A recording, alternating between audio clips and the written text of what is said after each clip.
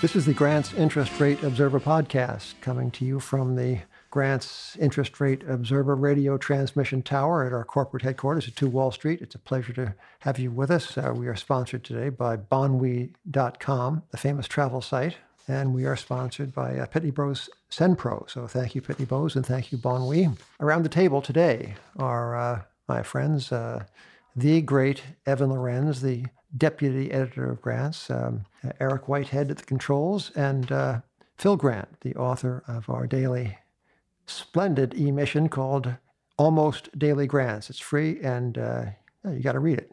And I would first like to call to our listeners' attention the new filing of the Swiss National Bank. That's the gnomes' own Federal Reserve, so to speak. It's their central bank. And what the Swiss National Bank does is to create francs, and it creates them for the purpose of suppressing the unwanted appreciation of the national currency. Now, exports, Evan, as you know, because you told me, are a major portion of the Swiss GDP.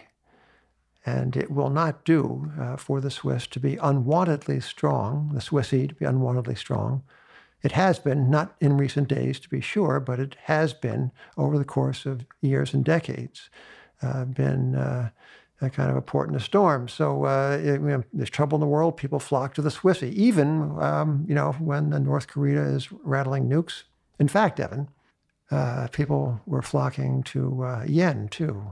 Japan being slightly closer to North Korea than Switzerland. Go figure that one. Yeah, one can kind of understand why people go to the Swiss franc when there might be a nuclear war between the U.S. and South Korea or North Korea, but Japan's kind of in the firing range. Yeah. Well, maybe they'll seek shelter in the South Korean won, too. But anyway, we're talking about the Swiss franc. So the Swiss National Bank is not just a central bank, Evan. It is also one of the players in the world of equities. It buys foreign currencies with the francs it creates, and with the dollars, it buys bonds and cash instruments, and it most notably buys equities. It has $84.3 billion worth of stocks, which a lot of money, even if you say it fast, $84.3 billion. And it buys these stocks without much, indeed, without any analysis. It buys them by what, market cap weight? It just seems to buy the broad market. It buys the indices like everybody else. So it owns 1,481,000 shares of Amazon or something. It owns 19 million shares of Apple. It owns 8.8 million shares of Facebook. Netflix, 1.5 million. I mean, it buys them because it creates the francs with which it buys the dollars, with which it buys the stocks. Evan, what exactly is real about this? Well, I mean, the businesses it's buying are real. Yeah, well, I guess the stock certificates are real too, and the francs, I guess, are as real as Ethereum, right? Yeah. Okay, so that's our quarterly riff on the Swiss. I must say, Evan, I find the metaphysics of this puzzling. And to me, it is representative of a great deal of what's going on today, which is the preoccupation with central banks and their policies, the single-minded analytical focus, it seems, on those policies. I also wonder about the physics. I mean, as a major U.S. equity shareholder, it should, as a good steward of capital, actually be voting proxies. It owns thousands of shares. I mean, do they actually have an analytical team going out there looking for good corporate governance? Well, I think their analytical team is roughly the size of the one at Vanguard that surveys the index funds, I would guess.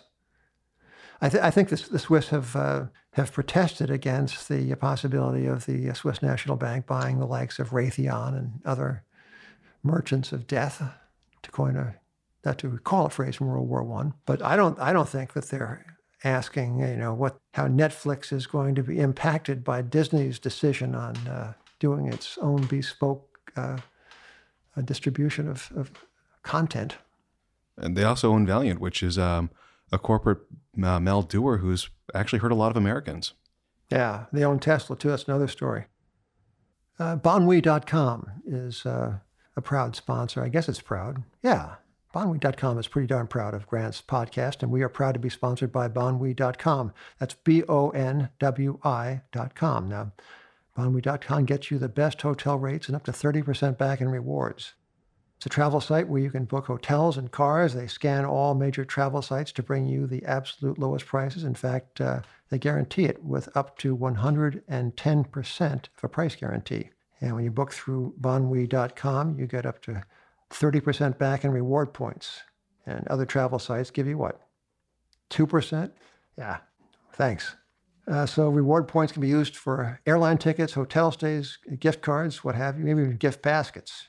And these points have no restrictions, no blackouts, no processing fees. So learn more by visiting Bonwee.com. Again, that's BONWI.com to start saving money on hotels and getting up to 30% back in rewards. Thank you, Bonwee.com. Corporate bonds are the rage, right? You have to own bonds. Because why? Because, people need income, right? And income is hard to get, and Treasury securities yield nothing or next to it still, although Treasury bills yield even in excess of 1 whole percentage point. That's a change.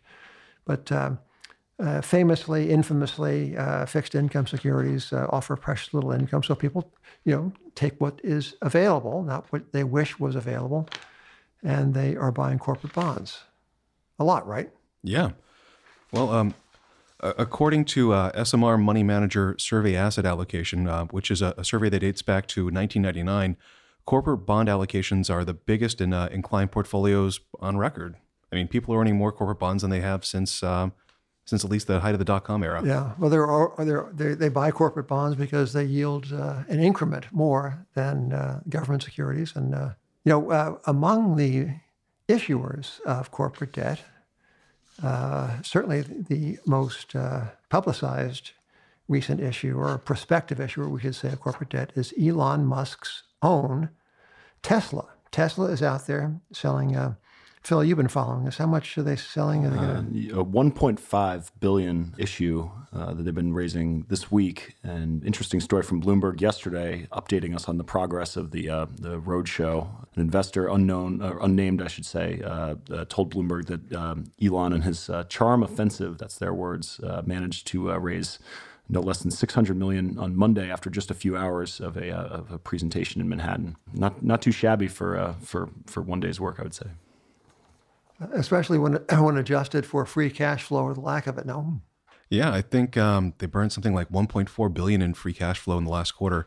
And that meeting, I think it was in the Palace Hotel. Not a shabby place. Yeah, well... There's also a funny quote from Marty Fridson in the story, noting that it's a great deal for them, which by definition means it can't be a great deal for the investors. So I suppose we can count him as not among the capital committees. I would guess not. But Tesla is many things, but Evan, it's not in the restaurant business. Which business is on fire, no? Yeah, well, at least hiring in restaurants is on fire. The Atlantic had an article out today noting that growth in restaurant jobs has outpaced overall job growth for the last 7 years.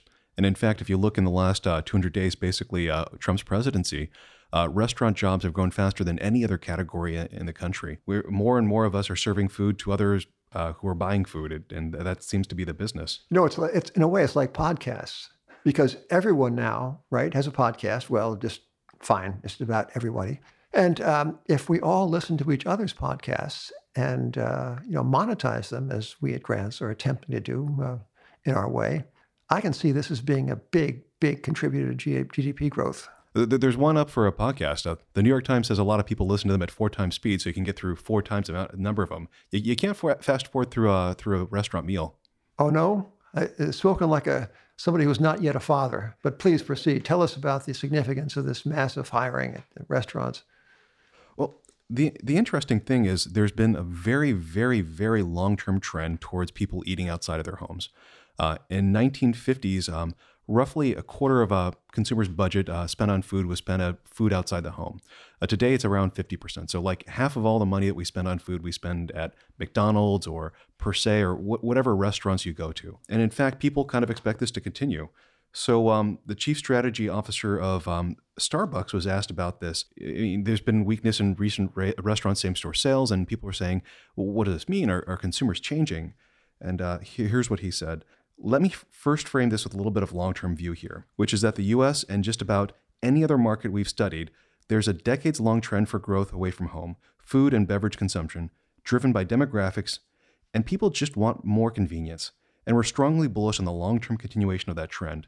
But the thing is, there's a limit to how much of a budget of the consumer, like eating out of home, can capture. It can't get more than 100%. We're already 50%. There has to be some kind of limit. And restaurants keep on building more and more, or restaurateurs keep on building more and more restaurants. One, because capital's cheap to do it, but also because they saw this long-term trend that they just project ad infinitum to the future, and they think they can keep growing, to the sky. Yeah. We are brought to you in part by SendPro. SendPro from Pitney Bowes. Now, did you know that compared to Stamps.com, SendPro has 3 times the features at 1/3 the price? Well, it's true. You can print stamps at your computer, call it the Internet of Stamps, if you like. Or you could wait in line at the post office, up to you, but you don't have to. No special equipment is required for the SendPro. You can print paid shipping labels for U.S. Postal Service, UPS, and more, and you can track your shipments from the same easy-to-use interface. You can save money, too. Pitney Bowes has negotiated special rates for SendPro users, with savings starting at 3 cents per stamp. Want to learn more? Of course you do. Visit PB, as in Pitney Bowes, pb.com/grantspod to find out about an introductory offer that features 90 free days of SendPro, along with what the Pitney Bowes people insist on describing as a free 10-pound scale, when in fact the scale weighs substantially less than 10 pounds. I suppose they mean it weighs up to 10 pounds. Yes, that's what they do imply. So thank you, Pitney Bowes. Well, we at Grants are in favor of long-term trends, especially the ones that, especially the ones we approve of, I guess I was trying to say. But we don't approve of all of them, Evan. In fact, I wish to, by way, this is kind of a self-advertisement here, but it's in the service of illustrating that long-term trends don't always endure for the long term. That is, putative long-term trends are not always for the ages. And in the work we did leading up to the issue of Grants, we just published, today, wait a second, this is coming to you, ladies and gentlemen. I got to admit, it's coming to you not on Monday when it's released to the world, but rather the preceding Wednesday to accommodate vacation schedules, of which more in a moment. But we are talking to you shortly before 5 p.m. Eastern Time on Wednesday, August 9th. This is the day that we release Grant's Interest Rate Observer of the World, and you can hear the hubbub out there in the street, Evan. This is it must have hit. But in preparation for this issue, we hark back to something we wrote in 1996, October of 1996. This is apropos, ladies and gentlemen, of long-term trends and their longevity. And at the time, the great CEO, the Lord of Creation CEO of that era, was Roberto Goizueta, who was the chairman and CEO of Coca-Cola Company. Now, Mr. Goizueta was one confident CEO. And here is what he said in 1996, in the fall of 1996. He said, he referred to, quote, our virtually infinite opportunity for growth. Now, that italic infinite was his, not mine. And Coke, indeed, at that era was deploying an infinity symbol as they put it, an unregistered trademark of our growth potential. Now, Evan and Phil and Eric, when you tempt the gods like this, you are just asking for like a big cream pie in the face, are you not? You can't do that. You can't say infinite and italicize it and mobilize an infinity symbol in your advertising. It's not good. So in the 1995 annual, here is what Coca-Cola management asked itself rhetorically in the opening letter. It said, is there ever a time you wouldn't consider buying your own stock? This was the Q&A in the 95 annual, It was a Q&A. Yes, management answered its own question. Whenever securities laws say we can't. Otherwise, we've yet to encounter a time when we felt our stock wasn't a good long-term investment bargain for us. I mean, many people thought the same because this stock just went straight up.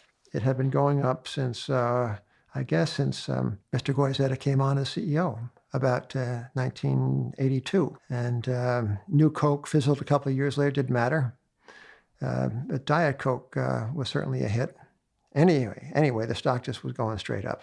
So markets make opinions, as I've quoted my late great friend Richard Russell from time to time. Markets make opinions, and the market was so dead sure that Coca-Cola was for the ages, and it might be, but its growth track was certainly not. It came to this that Mr. Goizueta analyzed Coke's progress or potential progress by observing that human beings consume, we said 64 ounces of liquid a day. Yet Coca-Cola currently provided fewer than 2 of those ounces. Well, 64 minus 2 is what? It's a serious growth runway. Yeah, serious growth. To answer my own question, that's 62 ounces. Yeah. And anyway, so the Coke's then share of the worldwide soft drink market was 47%, which is not unlike the share of restaurant, what am I trying to say? Share of people's... Wallet? Stomach? Stomach, yeah. It's a little vivid, isn't it, for this? Yeah. But 50% is the percentage of the food budget spent on restaurants, no? Okay. Yeah. So in Coke, 1996, it was 47%, and I'm not sure where they are now, but they have not achieved 101%, nor have they reached the 64-ounce lit of human liquid consumption. Oh, I suppose that could have bumped that up with some clever advertising. But anyway, so 2 things that a conscientious journalist might observe about this story in Grants of October 11th, 1996. First is that it was a heck of a call. I must say it was a heck of a call. Because presently, I'll come back to this, presently, Coca-Cola shares peaked and spent 14 years in the growth stock wilderness. 14? 16. 16, yes. Okay, that's the good part. The slightly unmentionable part, but nonetheless, to be mentioned right now, is that this stock did not go down because we observed the absurdity of the infinity symbol in the advertising logo. Nor did it go down because we called upon the market gods to mobilize their thunderbolts against the presumption and the hubris of Roberto C. Goizueta. It kept going up. Yeah. So that's life in the growth stock lane. But, it doesn't hurt to at least stand back from time to time and look at a putative, long-term, indeed, a putatively infinitude of tangled words, to stand back and take the measure of claims that on their face are implausible and just to say, thank you, not I. I will not participate in this particular excess, which is where we at Grants now stand with respect to stocks, bonds, commercial real estate. What else? A lot we don't like, isn't it? Yeah, okay. So.